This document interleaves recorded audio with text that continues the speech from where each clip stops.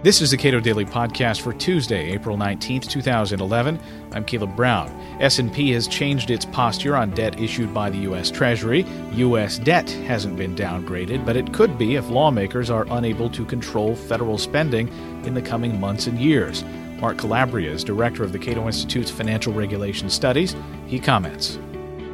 Start with what S&P actually did, which was S&P did not downgrade the U.S. In terms of short term. They reaffirmed the current AAA rating, but downgraded the long-term outlook. And there are a variety of potential outcomes to this.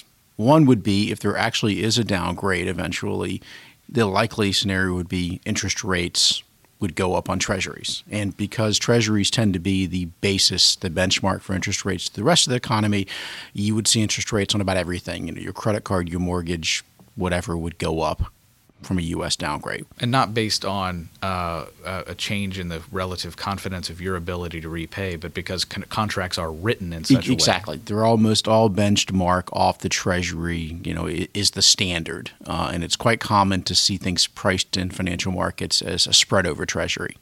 So Treasuries go up, you see these other costs go up as well, which of course makes borrowing more expensive, and also has a potentiality to depress asset values if these asset values are supported by borrowing. So it could be a drag on the economy.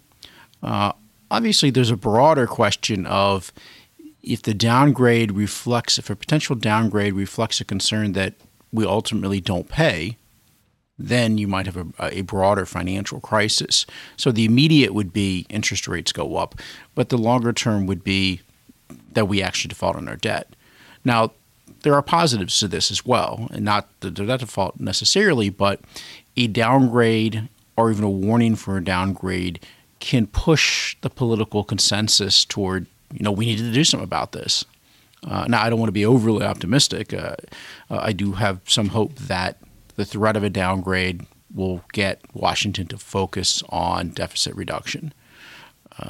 But there's also the potentiality that you have a downgrade, Washington carries forward, shrugs it off. So there's not a given that a downgrade forces the politicians in Washington to deal with the issue, but there is some hope of that as a potentiality. It seems that the agreement that exists now is something needs to be done, yes, which wouldn't change under a situation of a downgrade, but it might have the partisans digging in terms of what their position is. We have to do this now, and even more than ever. It very much has so. And if you look at S&P's analysis, one of the reasons for their lowering their outlook is because they actually feel like that the parties have dug in. I mean, it's no coincidence that this came after both the vote on the Ryan plan and the president's, if you want to call it a proposal, after his major speech on the issue, which laid out very different, very stark choices. The president's plan essentially was we're going to close the deficit by raising taxes, and Ryan's plan was essentially we're going to close the deficit by cutting spending. And a little bit of middle ground, but not a whole lot. And so one of the reasons that S&P lowered its outlook was its perspective that these differences made it less likely in the near term that we'll get any consensus. And actually, S&P went as far to say that they think there's very little, if any, chance of a budget deal before the 2012 elections.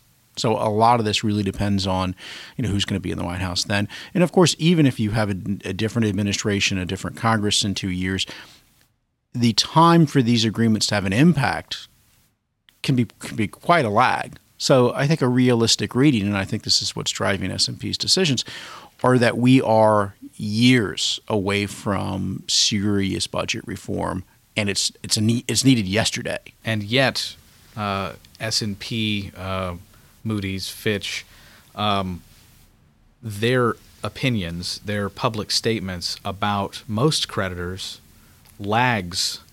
It's like the ultimate display of conventional wisdom. It reflects information that has been made public for some time. And one could argue that they're lagging in this area too. I don't think anybody woke up and wow, the U.S. has some bad budgetary problems. No, I mean that's pretty much conventional wisdom. So I would agree even in this case, and it's even surprising that S&P. I mean, generally you see one rating agency move before the others, but sometimes you see them move together. So it is sort of surprising that Moody's has not been as aggressive on this. But I would very much say that I didn't hear S&P say anything that I found as surprising or even challenging to what the conventional wisdom on the long-term budget outlook is. I do think they picked a time where they thought the choices presented by the parties were at its starkest, and where they thought that it looked like there wasn't you can look at the Ryan plan, you can look at Obama's speech, and if you want to call it a plan, and not see a lot of commonality, not a lot of room for compromise. So I do think that it was triggered by that feeling that you weren't going to reach that compromise in anything in the near term. Something that ought to be a key question is the problem that we will be facing, at least budget-wise, in the event of a downgrade, is higher borrowing costs, which even a small adjustment in borrowing costs could mean hundreds of billions of new dollars that have to be immediately devoted to interest on debt. When you have over $14 trillion in debt out there, yes, very small changes in interest rates can add up a whole lot. I mean, because again, the base of what we've borrowed, $14 trillion, even basis points. I mean, you don't even really need to be a full percentage point. I think it's commonly accepted that if you did see a downgrade from AAA to AA, you would see borrowing costs go up by at least a percentage point. But we don't even need to get there before you really start to add into the hundreds of billions added onto interest payments. So you are looking at potential long-run scenarios where a very significant part of the federal budget simply goes to service debt. And at some point, that becomes unserviceable. One of the rationales for the downgrade was a comparison of essentially the U.S.'s debt to GDP to other sovereigns that carry a AAA, like Canada and other countries. So there are a handful, about 6 or 7 other countries that have AAA ratings, and they are compared to each other. And one of the comparisons that is made is how much of a debt-GDP ratio do you have? Now, Moody's has been also explicit that they essentially give the U.S. a little more wiggle room than they do other countries. Part of that reason is the dollar is viewed as the international currency, that you might run away from the Canadian dollar, you might run away from the yen, which Japan is the only country with a higher debt to GDP ratio in the developed world than the U.S. But the U.S. has avoided a downgrade in its outlook, whereas other countries like Britain, have gotten a downgrade quicker, again, because we are viewed as the safe haven, the world currency. If that changes, we will lose a lot of that wiggle room.